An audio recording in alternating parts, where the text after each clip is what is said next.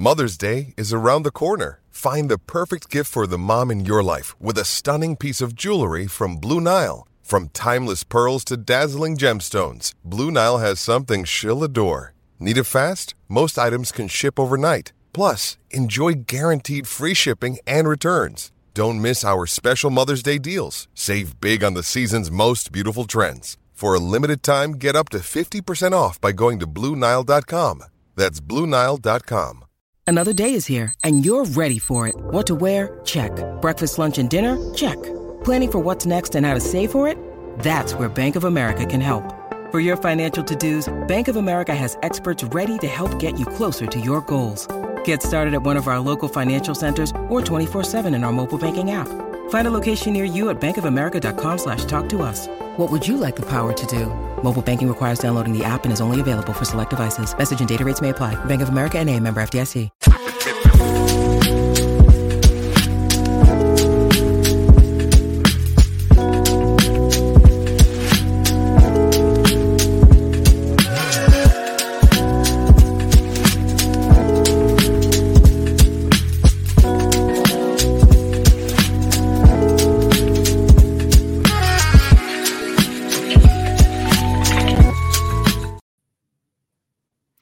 Hello, Bulls fans, and welcome to the CHGO Bulls Podcast here on a Thursday evening. Thank you for joining us here to talk about Formula One. We're not talking about the Bulls, we're talking about Formula One. I'm pivoting. William, do you have any, just grand thoughts about Lewis Hamilton leaving Mercedes and joining Ferrari? I know you're a big F1 fan. My only thought was that I saw you tweeted about it, and that was the only time that I ever hear about it, but also that I ever hear you interested in it. So that's my thought on it. It is the biggest thing to happen to me in a long time. I would love to talk about it in more depth, but unfortunately, this is a Bulls podcast. So let's pivot to that. What are we talking about today, William? Probably not much, I would imagine. At least in the sense we're going to talk about not much happening.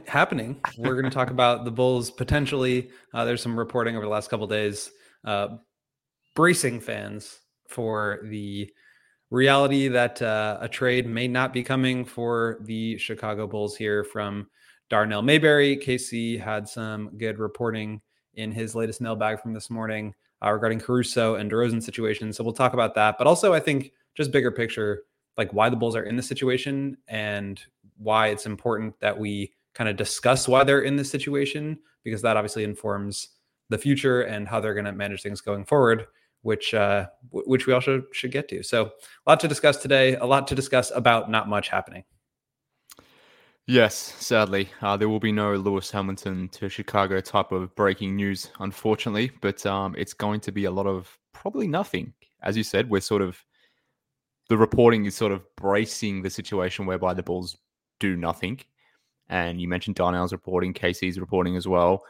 But even beyond those reports, like assuming those reports didn't exist, and I'm not saying that we should, not take into account or factor in those particular reports because they are helpful and they help, I guess, inform the situation as is. But based on previous reporting, but also just understanding the pulse of the team, like when you go through the list of players, if they're not prepared to move DeMar and Caruso, if they, correctly don't want to move on from Kobe, Pat, Io, even Julian and Dalen, because they're the young guys, they're potentially the future, they're the next iteration of this team. If we can assume guys like Vooch don't have positive value just because his play doesn't make sense or his production doesn't add up to the contract, then you don't really have many options beyond the whole Zach LaVine thing. And we have all done that to death, haven't we? About the fact that there seemingly isn't much options around Zach LaVine. The rest of the league isn't really interested in Zach. So at that point, it's like, yeah, okay. It makes sense that they're probably not going to do anything. Now, obviously, there's still a week to go. A lot of things can change on the Bulls side, but also for the rest of the league too. But based on the reporting, but also, like I said before, just based on what we as fans understand about this team, the dynamic, who AK is, what he has said, what we can interpret that to be, we should be bracing ourselves for a pretty quiet deadline. This time next week, I believe, is the deadline. So this time next week, I'm not sure if we're going to be talking much more than why the Bulls did nothing again. Yeah, latest reporting from Darnell yesterday from his column. He said, quote, with a week remaining before the NBA's trade deadline, few within or around the Chicago Bulls organization anticipate the franchise making a major move. If the Bulls swing a deal before the February 8th deadline, most will be surprised. It's not that the Bulls can't make a trade, but there's a prevailing belief that the front office won't commit to something substantial. I think this is pretty much kind of what you're hitting on. Like this is the reporting or informed sort of estimating that, like you're saying, I mean, they kind of are in a position where they can't make any moves because the only moves that they have to make are bad moves. They're in a position, self-imposed, where their most important players are more valuable to them than they are to the rest of the league. And when I say that, I'm talking about obviously DeMar and Caruso in particular, who they've, based on the aspirations that they have, the goals that they have for themselves, they want to be in the play-in tournament. And so in order for that to happen, you really need to covet the guys that can help you get there. So even though those guys might have value around the league, and I'm not sure what's exactly there for DeMar, what's exactly there for Caruso, we can talk more about them specifically in a bit. But like those are your trade chips. And if they matter more to you than they would to any other team, then it's going to be hard for another team to come in and blow you away with a deal that you can't say no to. Obviously, for Zach, the situation is not quite the same. He is effectively a toxic asset right now. I mean, I don't want to like quote anybody in saying that, but like teams are not interested in taking him on. His money is enormous. And I think, as Casey kind of said during pregame of the broadcast last night, like this is not a commentary necessarily on Zach LaVine's quality as a player, although, that's part of it. Like if Zach LaVine were a top 10 player in the league, he would be so good that whatever money he's making doesn't matter. He's worth it. But the fact that he's not that caliber of player, and because he's making money that is on that level, on top of the fact that he's missed a lot of time, that he's had previous knee procedures, that he did not play well this year when he was healthy, all those things kind of culminate in him not having any value. And then you look at all these rules coming in around the league with teams not really being able to put all of their cap savings into one caliber of player like that. That becomes a very dangerous proposition for a lot of teams. So I think teams are just really not interested. We've obviously heard about the Pistons. Haven't really heard your take too much on that, so we can talk about that if you want. But I mean, that's it. Because like you're saying, I mean, they're not trading any of the young guys. I don't think that really makes sense. Investing picks and young players at this point into doubling down on a team that at this point is kind of like it or not, pivoting towards that youth movement. With the way that DeMar has kind of slightly declined this year, with the way that Kobe in particular has really elevated. Kobe is a major factor in the Bulls' success this year, to where like they can't really afford to trade him if they want to still be competitive. And understanding that you're maybe now most important player in your next 10 years of the franchise is 23 years old. I mean, I think it would do him a disservice, and he's obviously not ready to like be the best guy in a championship team today. But I think it does him a disservice if you start to reload around DeMar at this point. So they really are in a position where there just aren't a lot of moves to make. And I don't know what you would have to say about this. I've just done a lot of rambling, but like the idea that I think a lot of people are just like, you got to make a trade. You got to make a trade. Do you think that the idea of just like making a trade just to make a trade and say they did is the right approach here? Or do you think that that it would be at this point, given their goals, and we can criticize those goals, later on the show? Do you think that it's better to stand pat and, avoid making a bad move? It depends. And it depends depending on who you're talking about. Like more generally, I don't think they need to make the trade just to make the trade. But in relation to someone like Caruso, for example, who currently has value and is one of the rare Bulls that seemingly does have value on the trade market, like I think you have to seriously entertain that. I've spoken about DeMar DeRozan. Like, I think there's a world where not doing anything with DeMar, assuming on it, depending on the deal that you could get back for DeMar. If I have to take on salary to trade DeMar and I only get like a second round pick or something like that because he's 34, he's in year 15, he's expiring. If the value is what it is, then I would just rather let DeMar walk than having to take on guaranteed contracts just to say I did something for DeMar. Same thing with Vooch. Like, okay, cool, I could probably trade Vooch, but I would probably have to trade something I want as well with him in order to facilitate a trade. I understand the want and need to do something, and I feel that too, and I would like that too. But if it doesn't come, then you can still pick a lane, you can still pick direction, but you have to execute that at the draft. You have to execute that next offseason. So, for example, like using DeMar, it may not make sense to trade him right now because one of the goals of the team more generally trying to get in the play-in. But if all you're getting back in offers is not ideal, and you have to take on money and it's not worth it, and it impacts your flexibility going forward, then don't trade DeMar. Just let him walk in the offseason. The time to do the DeMar trade was this time last year. They didn't do that. So it is what it is now. And you don't need to, if you want to move on from DeMar, I don't think you have to necessarily trade him. So it needs to be more nuanced than they have to do something. But I also understand why fans do think they have to do something because they've done nothing for almost 3 years now. So I see both sides. You don't do something just to do something bad. Obviously, the connotation is when someone says do something, it's something positive.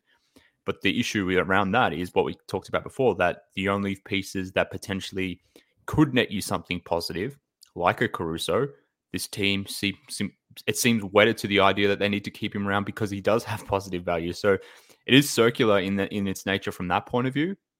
So if you're wanting to keep your positive guys around, your positive assets, you don't want to use them in the trade market, you can't move those the poorer assets like a Zach or a Vooch or whomever it may be, or even Javon Carter at this stage.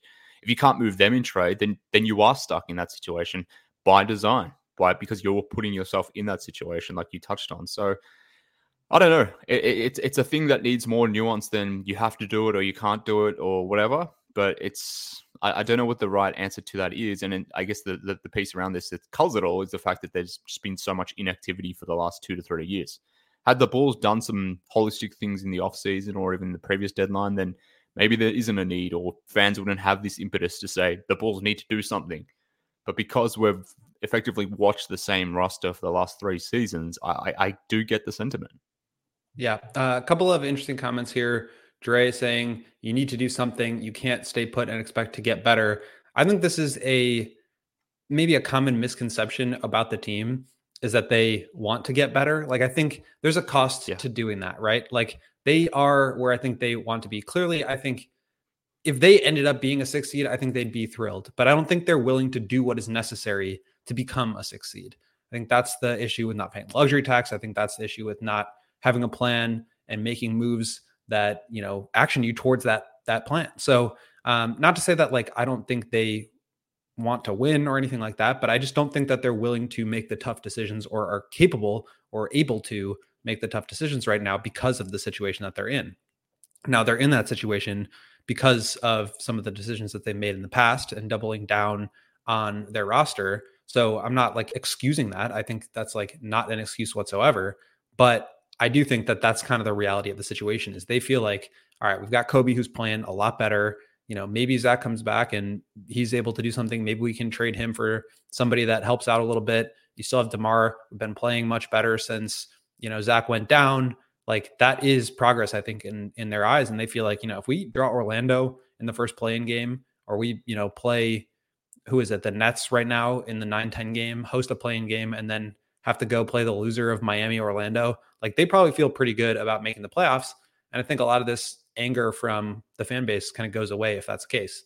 Now, I don't think any of that changes the bigger picture issues and questions that I have about this team and the longer term situation that they're in.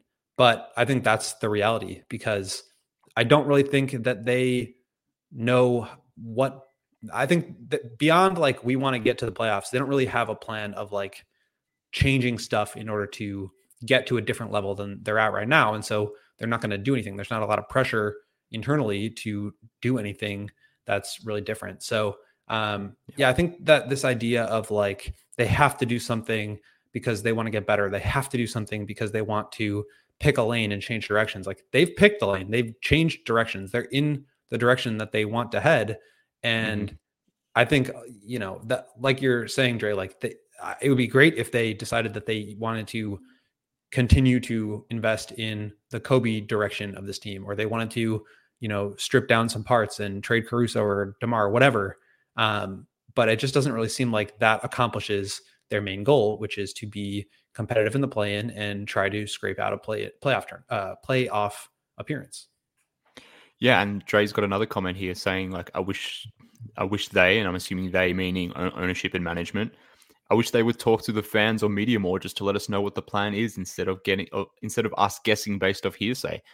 And I get the sentiment there, but I would say the Bulls have been very clear about what they are trying to be or who they want to be. They want to be that competitive team that can fight for a playoff seed every single time.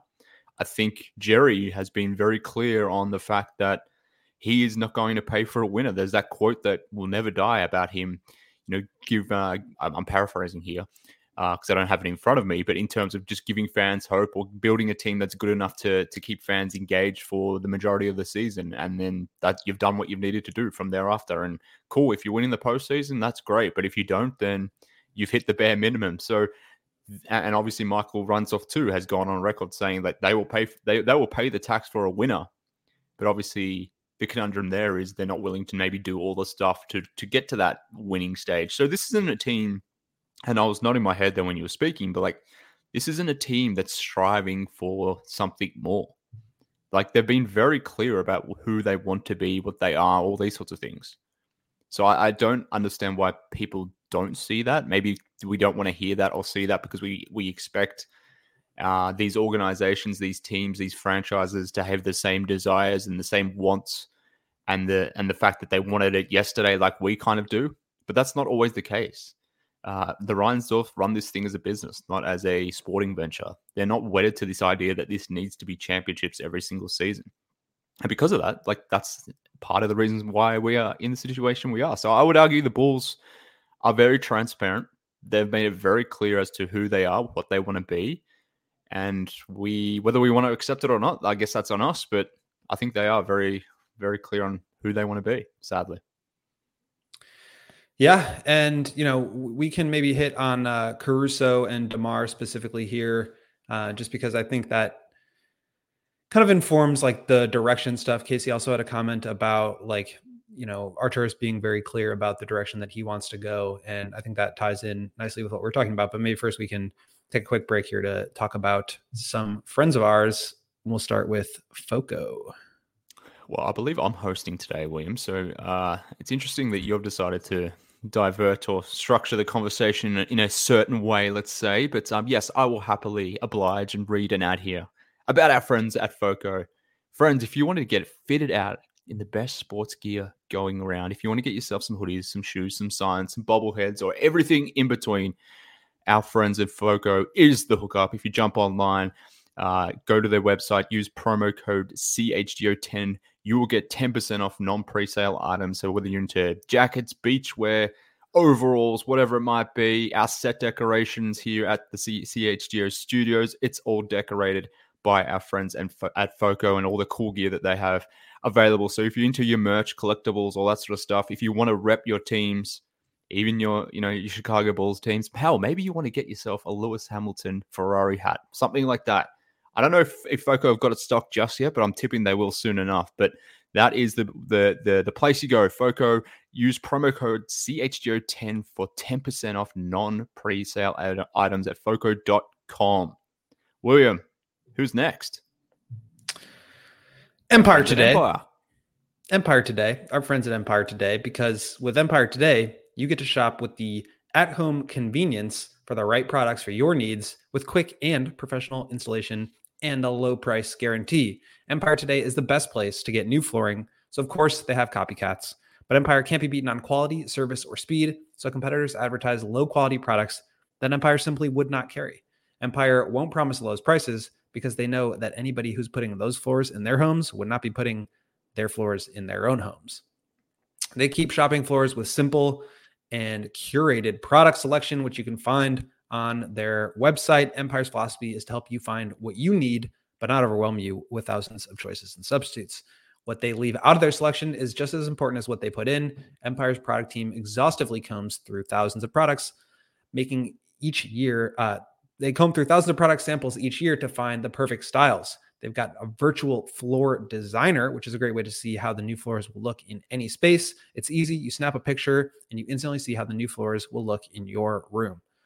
Shopping for floors at a big box store can be frustrating. You might talk to someone today who was in plumbing yesterday. Flooring is all Empire does. They live and breathe flooring, so you can be confident that you are getting honest and upfront advice. They have service-owned warranties, so if any issues do arise, just call Empire. They service all warranties themselves. You won't have to track down a manufacturer's phone number at all. So schedule a free in-home estimate today. All listeners can receive a $350 off discount when they use promo code CHGO. Restrictions apply. See empiretoday.com/CHGO for details. Thank you, William. And this is exciting. We've got some breaking news. A landscaping trade. Steven Adams, as our friends in the comments here, Esteban, A.TV, and Bobby, they're alerting us to the fact that Steven Adams has been traded from the Grizzlies to the Houston Rockets for Victor Oladipo and some picks. So that's some interesting bit of a salary dump situations. I think it's 3 second-round picks per Woj. Mm-hmm. Huge move. Changes tremendous, the entire dynamic of the NBA. Maybe this is the kind of move that fans are just they'll take anything, because this is not something that's obviously going to affect either team this year. Like Oladipo's not playing, Adams is not playing. These 3 second-round picks are going to Memphis.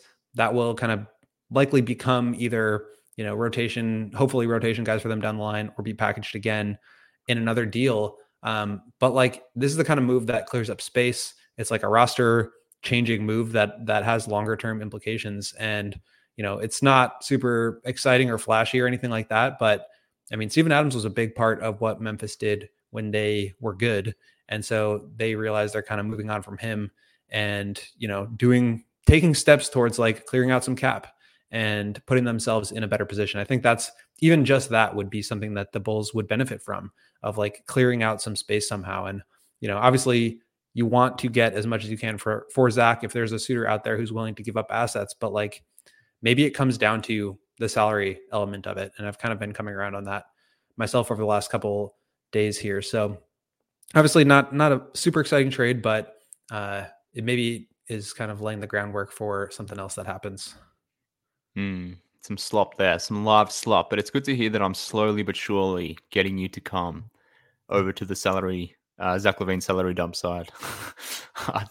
I've been working on this angle for quite some time. This has been months in the making, but at least I'm taking credit for this. Maybe someone else has been doing it.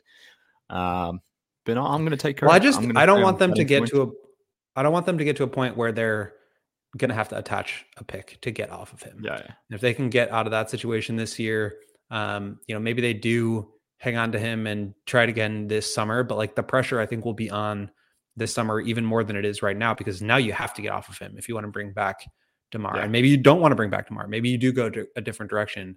But it just seems like anything that they kind of want to do for their future is being held up by this Zach situation. And until that gets resolved, it's kind of hard to do anything. And again, that's part of this like level of paralysis that they're in right now, because they can't do anything with Alonzo and the Zach contracts on their books, with, this idea that they have to try to compete. I don't know, like, where do you stand on the fact that they could be competitive in the play-in to get to the playoffs, even if they did trade Caruso for a pick? And just to kind of lay some context here, KC put in his column today, the talk of Caruso fetching multiple first-round picks is exaggerated, or at least it is based on the conversations I've had with rival team executives. He would certainly be coveted at a lesser price tag. What I've heard is a pick and a player. I think that's like a selling point that I would feel very good about. If it's like just one pick that's like in the teens, I don't know. Do you feel like that's worth it at this point? Or do you feel like there's more to maybe try this again next year or this summer? Do you feel like they could just be in a better position to just keep him than get, a pick that may end up in the teens or the 20s down the line? Yeah, I'm not sure if there's a player on this team that impacts winning more than Alex Caruso, including DeMar and Kobe. I feel strongly about that. So I think trading Caruso this season would impact their playing ability. I still think they potentially would be in the play-in, just based on the fact that the teams behind them, there's a bit of a gap formed. So that certainly matters from that standpoint, but the Bulls are unequivocally worse without Caruso. But it might be the right decision to do, because if you're not confident that you can extend Caruso, or he hasn't given you any indication that he wants to be here beyond his current deal, which extends or expires rather after next season, it's similar to the DeMar situation in that sense, that if you don't do a deal now and you get into next season and the extension talks can't happen because either Caruso doesn't want to do it or the number he's asking is not at the number that the Bulls want to do, which again is very similar to the DeMar situation, then it is an opportunity cost from that point of view, or potentially could be. So I still think trading Caruso is the right thing to do. I think it would impact the Bulls greatly. I don't think they can replace him on the court. I know you can have Io step into that role, but I don't think Io is as influential as Caruso in said role. But it could be a good thing from a development standpoint. It would obviously be a good thing from an asset management point of view too, as well. But I don't know. Like it kind of makes sense. We've talked about this one to death as well. But yeah, if you can't fetch multiple firsts for Caruso and you have to settle for that one first round pick, I guess it then becomes conditional in the sense of what type of first round pick are we talking? Are we talking about a real first or something that may, convert into multiple seconds if it doesn't transfer over in this season upcoming sort of thing? So it's depending, I guess, which is not a great answer from my side, but I guess that's the conditional nature of these sort of trades. Like, it just depends on the value you're getting back. If I could guarantee that this pick that Caruso, if I have to settle for one pick, can I guarantee that I would get a pick in the 10 to 20 range? Then yeah, I would do it. But if I'm only getting one first back and it's going to be like the 28th pick in the draft or something like that, then I also understand the sentiment of keeping him, for this playoff run, assuming they make a playoff run. So you can talk me into it, but it's conditional. What about, I'm just like playing around with the trade machine, of course, while we're doing this here. Of course. What if it's like I actually don't even know if this is possible because they might not be able to trade their pick, but let's say like on draft night or something, the Bulls are able to get the 22nd pick for Caruso and like Paul Reed from the 76ers. Like, that's the kind of deal I would feel like not thrilled about, but like it would be good. You get a young player who can be helpful. You get a decent flyer on another draft pick, and now you just have like more assets in the chamber that you can use to move forward. Because I think like, and this next thing that kind of goes into the DeRozan situation, I think that this really kind of captures how I'm feeling about the team right now. Casey writes, DeRozan's situation is trickier. He is valued internally at an extremely high level, not only for his on-court play, but for his off-court leadership and consistent demeanor and work ethic. But extension talks never advanced. Obviously, you'd run the risk of losing him for nothing should he hit unrestricted free agency, but DeRozan has said on the record that he'd like to finish his career here. So perhaps, and I want to stress this is my informed opinion, not reporting, the Bulls could re-sign him at a lower figure than he's making moving forward. Would another team use that much cap space to sign a 34-year-old DeRozan who's currently making 28.6? Again, stay tuned. Like, to me, the idea of, okay, you bring back DeMar now for $25 million instead of 30, or for $20 million on a 3-year deal or something. It's like, yes, that's like a better value, and you can like maybe make some decisions based off of that in the future. Again, you're still kind of outbidding the rest of the market. Nobody else is going to touch that kind of money for DeMar, especially on that length of deal.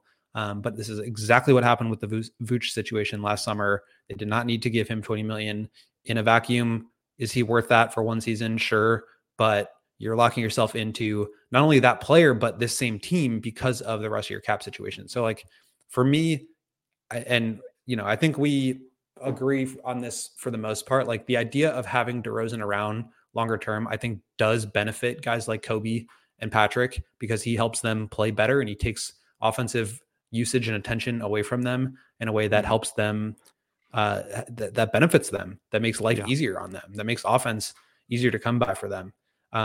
Now it maybe caps what they can do with the ball, but I don't think that we're necessarily in a rush to see them being the primary usage guys. But to me, like the bigger issue with that is, yes, maybe that's like a better value play and it's worth it for that singular season. But to me, it's more about like the idea that you're now committing again to this core for 3 more years. That's really kind of feels wrong to me. Well, I don't think they necessarily want to commit to this core again because they're trying to trade Zach, right? So that's a pretty big sign that they're not necessarily trying to keep things exactly the same way that it is. Now, if you get a trade for Zach, depending on the return for Zach and whether, again, this is very conditional. So let's say it's just a salary dump, because I think that's how you kind of have to think about the core, like this team without Zach. Well, let's do the Detroit type deal where you're getting Bogdanovic, who I believe, if he's not an expiring, has the ability to be an expiring. Maybe I'm wrong in saying that. But right. James Wiseman as well, I believe this is year 4 for him, so that would potentially be an expiring as well. Like if that's the deal, and maybe you get some seconds involved or a distant first that's protected, whatever the deal might look like. If Zach's off the books, let's see what happens with the Lonzo situation. If he's medically retired and that comes off the books, there goes $60 million from your cap. Obviously, you have to re-sign Pat and DeMar, and maybe as a combination, that's $40 million there. But your net $20 million. The salary cap's increasing by I think $5 or $6 million as well. You do have the flexibility now to not be up against the tax line where you can maybe use your full mid-level exception. So even though you're retaining key elements of this team, there's still things you can do around it to make it not feel as samey, if that makes sense. By virtue of moving on from Zach and getting in some new guys, if for this season with Bogdanovic, that would be helpful, given that Zach's barely played this season. But obviously, if you pivot away from Bogdanovic as well and do something with your mid-level exception, or maybe you don't re-sign DeMar and Pat and you do something a little bit differently there, like you just get more optionality to not be trapped into the core that they currently are if you make the Zach trade now and if the Lonzo thing happens. So I do think they're trying to keep elements of this core together. Like obviously all those young guys that we spoke about before, potentially DeMar and Vooch too, and obviously Caruso. But if this team sans Zach, but real role guys in place of Zach with those guys that you already have, where you can start to diminish DeMar's role, like instead of having to rely on DeMar being your lead option and playing him 37 minutes a night because you don't have other guys who can fill that role.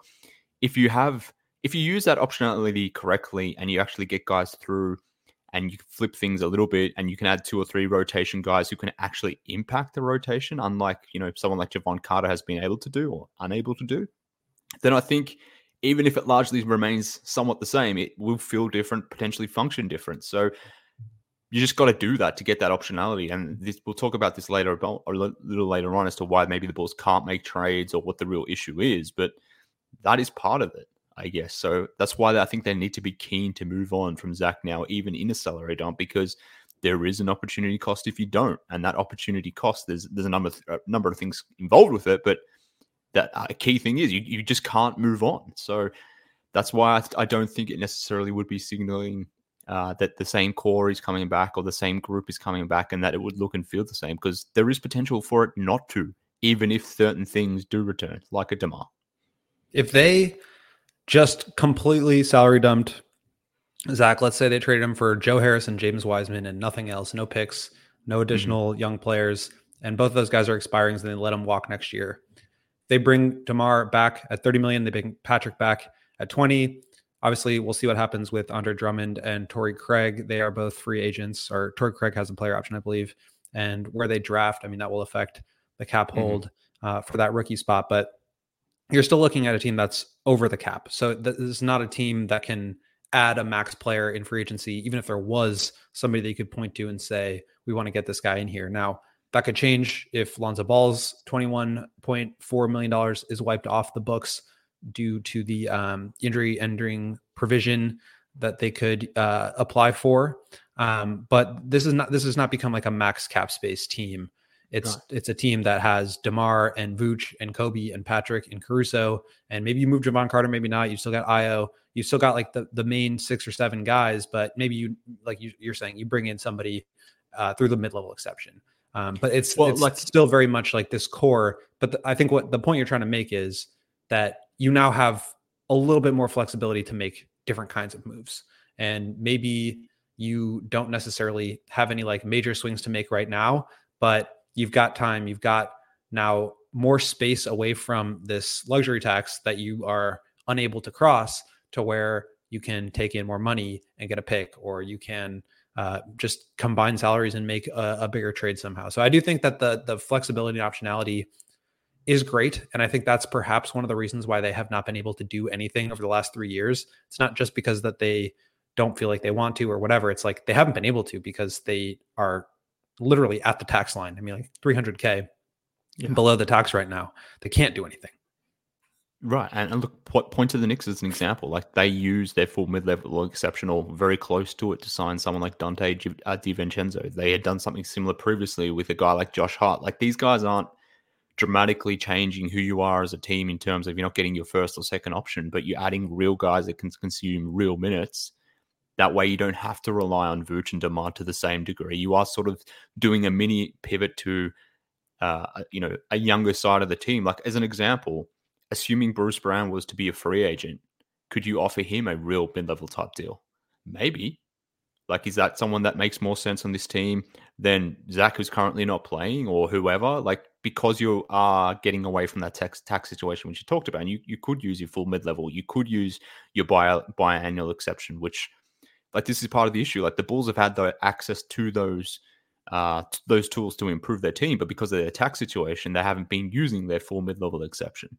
They have not used their biannual exception this season, so it would be available to them next offseason. So if you could use those because you're not in a tax crunch and you could add 2 or 3 real guys, and instead of having a 7-man rotation, you've actually got a good and decent 10-man rotation, I think you could build a good and fun 45-win team, particularly if Kobe continues to make a leap.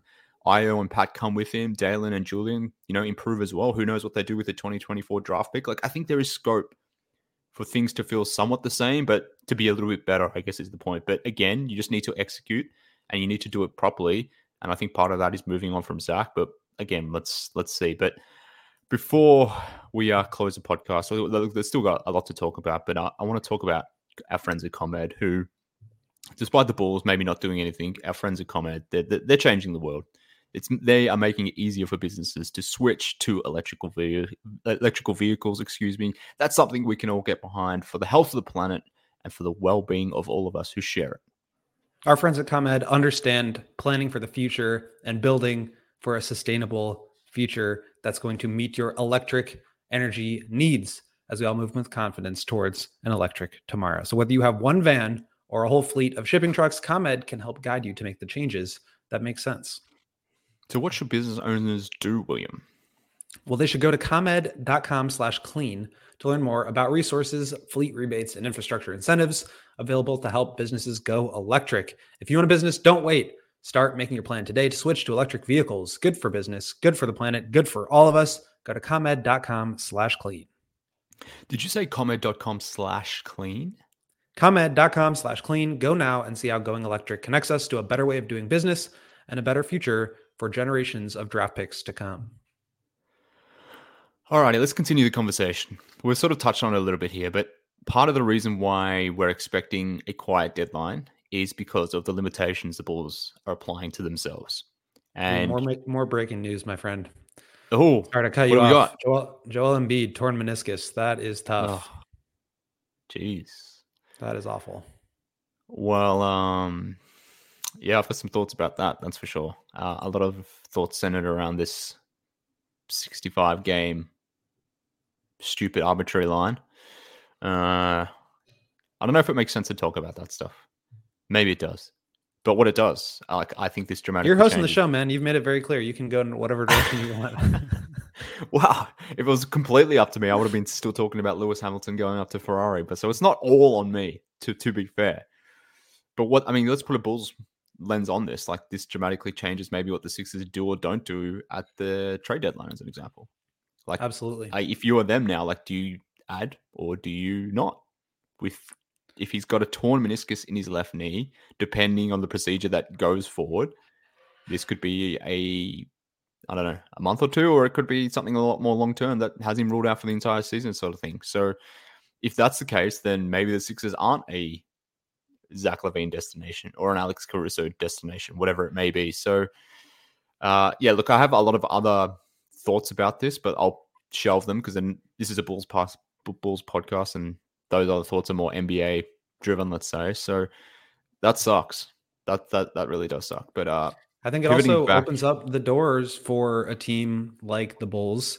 I mean, they are right now in 5th place. They've lost 4 in a row.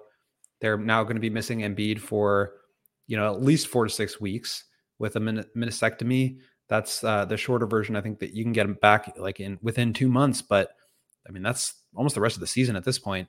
So they could fall into the play-in. Now maybe you're playing them in the play-in without Embiid, and that opens up some room against, the Knicks or the Bucks in the first round if they can get out of that. Basically, like getting out of the 8th seed would be huge. Like if they could somehow get into, right now they're 2.5 games below Orlando, who's in 8. Right now, the highest they could make it is to the 8th seed if they beat the Hawks, who are in 10, and then they beat the loser of the Heat Magic game. That would get them to the 8th seed. But if they could get into that 7-8 game and win, they would go to face the 2nd seed. And the Bucks do not look very good right now, to be quite honest. I mean, they've lost 2 in a row since Doc Rivers. They just are kind of all over the place. And although their record has been very good and they've won a lot of really close games, like this team does not look invincible. You've got teams like the Knicks and the Cavs kind of on their heels. Maybe the Sixers kind of fall down here a little bit. There's definitely, this is why you hang around, I think, to take advantage of opportunities as they arise. And as much as this is just awful news for Joel and for Sixers fans, it's why you, as Dave would say, that's why you go to the playoffs. That's why you try to win. Yep, exactly. This dramatically changes the East. It dramatically changes the NBA, the trade deadline more generally, and the basketball more generally, the playoffs, all that sort of stuff. So huge breaking news. Yeah, that's crazy. Awful news. Pivoting back to the Bulls, though, who seemingly can't make trades. That's what we're talking about, Liam. Part of the issue here is they don't want optionality in some respects. Like we talked about the optionality you may gain by, trading Zach LaVine. But you also limit your optionality if you're not prepared to maybe do a rebuild, as an example. Something that Arturas Karnisovas has said multiple times that he's not interested in. And is that because of his own ethos, or is that something that's prescribed to him by ownership? Debatable, I suppose. But effectively, like, it doesn't seem like that's a thing or a pivot move. So anything at the trade deadline, we shouldn't be expecting any moves. Well, maybe we shouldn't be expecting any moves more generally, but we shouldn't be expecting any moves like tearing things down at the trade deadline, which is why I would be shocked if they moved DeMar or Caruso, because that would be kind of a tear down type of move, or at least a pivot to the younger guys, which I don't foresee happening. So if you don't want to rebuild and you're not prepared to go all out to get better, let's say, then you are stuck in the middle in some respects because you are stucking yourself in the middle. So this is a lot on them in just their direction and what they will or won't be able to do. So are we in this position just due to the fact that this team is stubborn and doesn't want to pivot or do something differently? I mean, I think that's exactly what it is. But the issue is that, I think obviously their money situation makes it difficult. Like they can't just go out and use the $20 million in Lonzo's contract to sign another player, or the $40 million in Zach. Like that, it doesn't work that way. Even with the disabled player exception, which they got for Lonzo, which they have the ability to use for $10.2 million, like that pushes them into the tax if they use it. They can't actually use the whole thing. They would only be able to use like $6 million because they are hard capped at the first apron. So even if they do decide to go into luxury tax, they can't really bring in a real impact player with that because of the fact that they're hard capped right now because they used half the mid-level exception on Javon Carter. But, maybe they used Carter and the exception to trade for a $10 million player or something like that. But I think that has seriously hamstrung what they've been able to do. And I think they've tried to add very marginal players on the fringes. I think they've done a good job in some cases, not so good job in other cases. Like I had higher hopes for Javon. He obviously has not really produced, but Torrey Craig's been great. Drummond has been very good this year. The thing is, to me, I don't really think that trading Andre Drummond for the 30th pick right now is really going to change anything about their fortunes. You obviously have to replace him and find another backup center, but I don't think that's super hard to do. So I think that there are moves that they can make that they have not made because of their desire to get into the play-in tournament and to remain competitive. Do I think it's like a bad, objectively bad approach to try to be competitive every year and like make the playoffs, that being like your goal every single season? No, I don't. But I think the problem is it's hard to do that over a long term when you're signing players in free agency or via trade that are in their mid 30s already. Just the shelf life on that sort of core is not very long. And so when guys go down and aren't able to play for 2.5 years, and that's completely changed who you are as a team, it just becomes hard to justify, from my standpoint, not making any changes to that approach, as opposed to just like waiting it out and seeing. To me, that feels like kind of wasted time. And obviously they've gotten really lucky here with the way Kobe has broken out and that really changing their approach and their time frame and their window, and just like the quality of play and the level of enjoyment that we get out of watching this team. All those things have changed with the way that Kobe's played. But yeah, I mean, to me, I think that there's always moves you can make. And I think they have, because they are so dead set on ending up where they want to end up, and they have limited avenues anyway, like they put themselves in a position now where basically the only moves that they can make take them out of what goals they want to accomplish. And so, sorry, just one more thing is that KC wrote that like, and he said this a million times to me and just in general that, the Bulls inherited a rebuild. They did not want to do that. They got off of it right away. They tried to make the playoffs. They've been clear about that. Well, the other thing that they've been clear about is that mediocrity is not good enough. And there's something has to give there. And whether that's just Kobe and maybe now Patrick takes a big step forward and they start to take over the team, like something has to give, because you can't have it both ways where you're the 9th seed every year and you also don't think mediocrity is good enough. And so I think that's really the disconnect, and where they are kind of obligated to keep building towards something. Because ultimately my biggest issue right now is that it's not that they are like trying to build through the middle. It's not that they are trying to be competitive every year. They're just not building. They're letting life happen to them. They're existing, and they're not doing anything to try to like put themselves in a better position to succeed or fail or go up or go down. They're not doing anything. And I don't know how long you can live that way, but apparently you can go 5 transaction periods. Well, I've been doing it for 36 years, William, so it is possible to just exist and do nothing. And yeah, I mean, you're technically living, but you're not necessarily alive. But that's me. That's the Chicago Bulls. But I forgot what I was going to say. I had a real life-affirming when you were talking. Then I was like, oh, fuck. You're just describing me and my existence. But yeah, I've completely lost it. Was it something coming about back? This how, is what I was going to like, say. Okay. I remembered. I think something that's undiscussed as well, and this could be a motive, it might not be, or maybe I'm reading into this, but the fact that they owe a first-round pick as well to the San Antonio Spurs is an undiscussed topic, particularly for what their plans are trying to do. Particularly, they're still owing picks at this stage. Like we've paid due for the Vucevic trade. We're still going to pay for the DeMar stuff. So there's an aspect to that as well that, again, maybe people aren't thinking that far ahead or whatnot, but there is a part of me that thinks that this team wants to be as good as possible, now good in air quotes, based on the fact that they don't necessarily want to give the San Antonio Spurs a good draft pick. Now, obviously, it's top 8 protected or top 10 protected, whatever the initial projections are. So there are some caveats to it.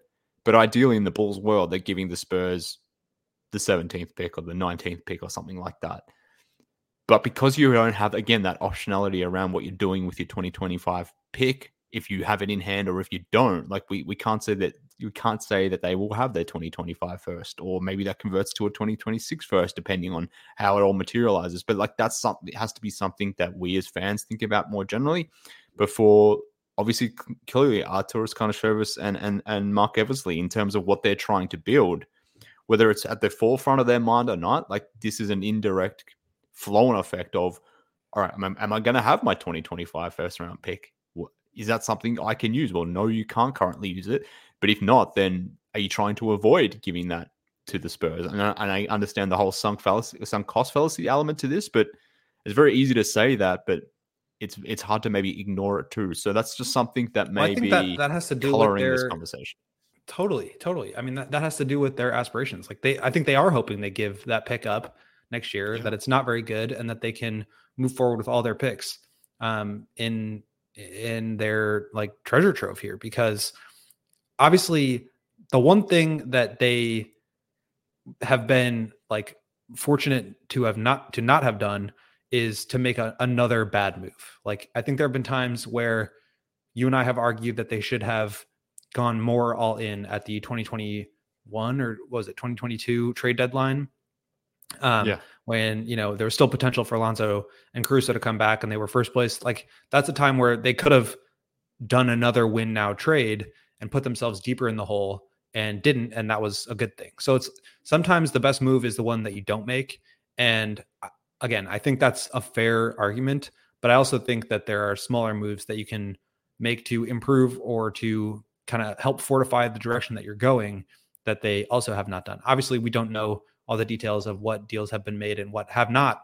But just from my perspective, it seems like there's always something that you can do, whether it's clearing out money somehow so that you can make the next move, or, signing a free agent guy and then flipping him into a pick or something. There's always something that you can do.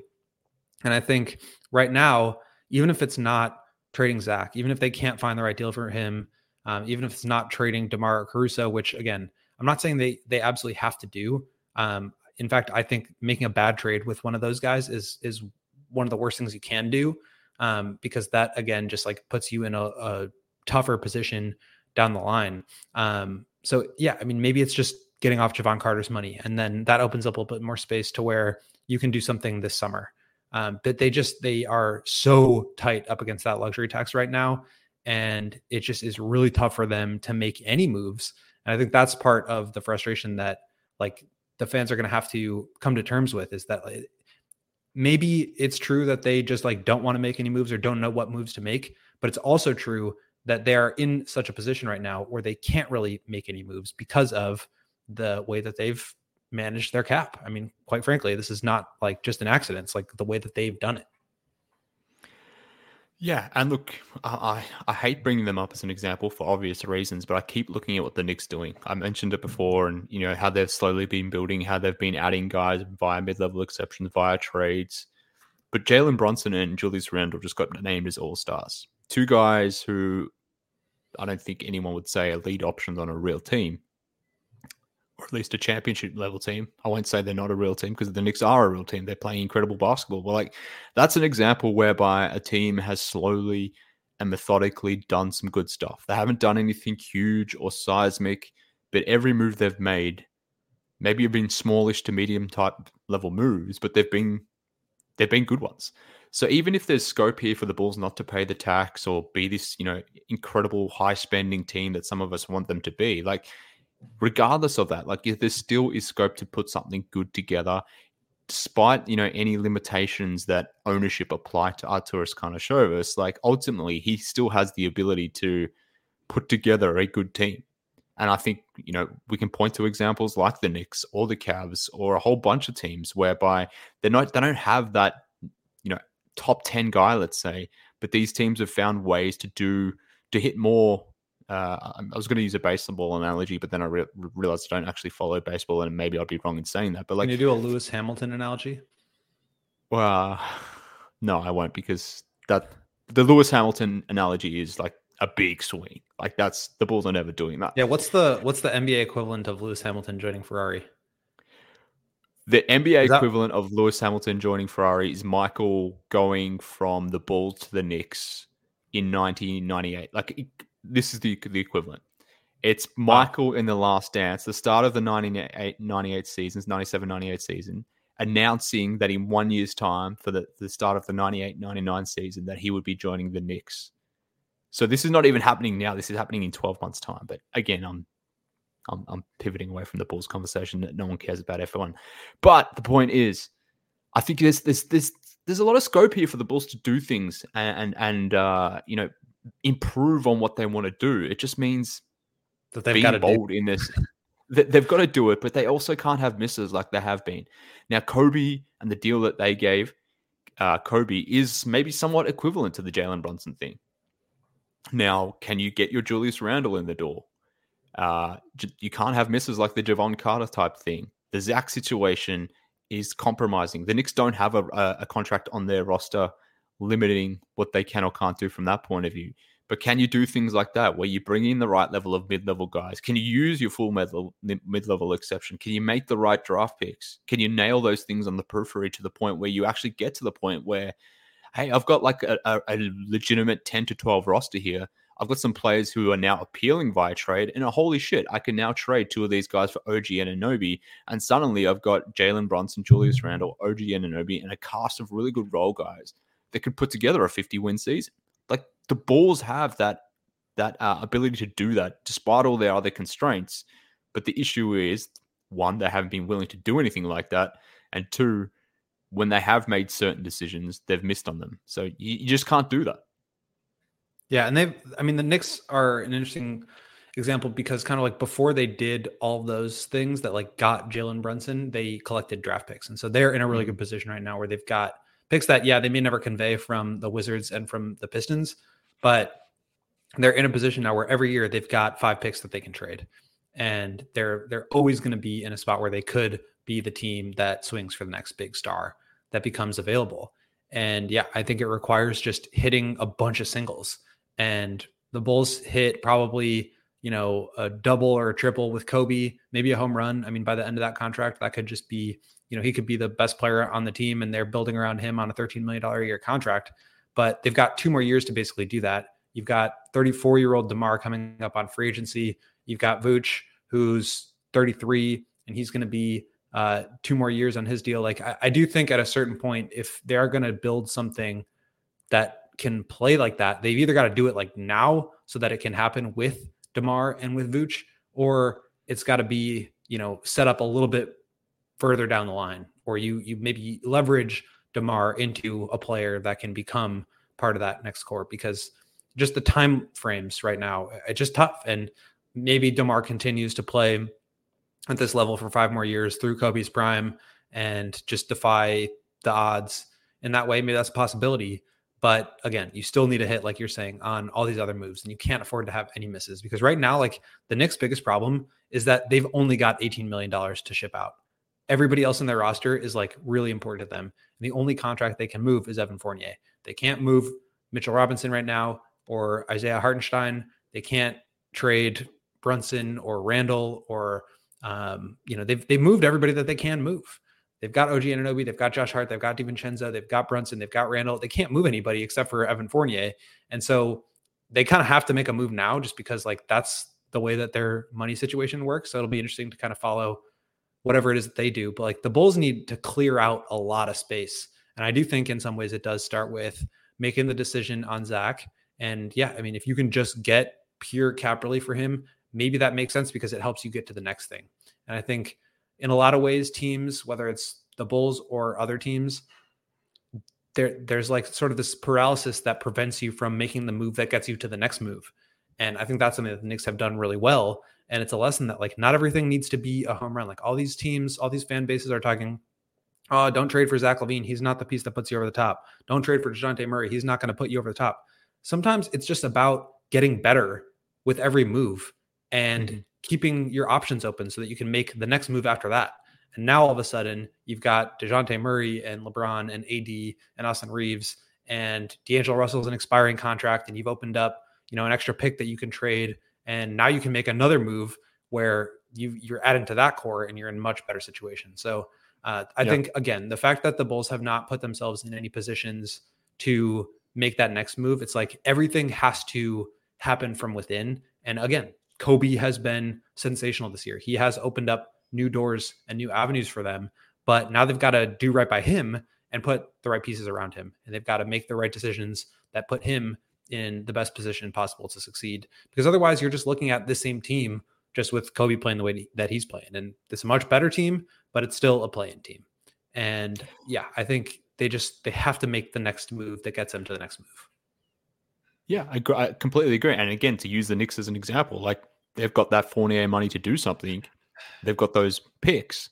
Can you turn Fournier and a pick or two into Malcolm Brogdon? Now, Malcolm Brogdon isn't that big swing, but maybe to your point, like Malcolm Brogdon plus some stuff, including other future first-round picks, can turn into something more substantial. So as long as you're consistently building, adding, making the right decisions, even if they can be passed as small or medium type things, but if you collect good things, you retain those good things, and if you have more wins than losses and you build something that is sustainable, then you can slowly get to the point when you can build something up quite nicely, as our friends in New York have done, which again pains me to say, but that is true. But let's call it a day, William. It's been good catching up with you. Thank you for jumping on the show and talking Bulls with me. Everyone in the comments on YouTube, appreciate you guys hanging out with us too, as always. Everyone listening on Apple, Spotify, all that sort of stuff, we also appreciate you too. On your way out, hit the like button on YouTube. Don't necessarily do it for me, but do it for William and do it for Joseph. Appreciate Joseph, who is now, I think this is like 5 or 6 weeks straight with Joseph. So things are on the mends there. We're all back on board. Appreciate Joseph for hitting all the buttons, doing that thing. Find William on Twitter at Will_Gottlieb. I was going to say the Gottlieb there. We are at CHGO_Bulls. I'm at MK Hoops. There he is. The goon of the night, young Joseph. Right. That award has jumped the shark. Big Dave, pick up your game, mate. Pick up your game. We'll see how long he gets to hold on to it. Joseph Goon of the night. Anyways, let's call it a day. Thanks everyone for tuning in. The guys will be back on the weekend when the Bulls are playing a basketball game. I've forgotten who they're playing. Who are they playing on Saturday? Got the Kings on the Saturday. Sacramento Kings. That's who it is. So Big Dave, Matt, and William will have you covered with all that is going on from that point of view. But our fans, I've been having fun talking to you all. Maybe we'll be doing this again next week when we're at the trade deadline. This time next week, talking about the Bulls doing nothing. But let's wait and see. All right. See ya. Bye. We all silly like the mayor.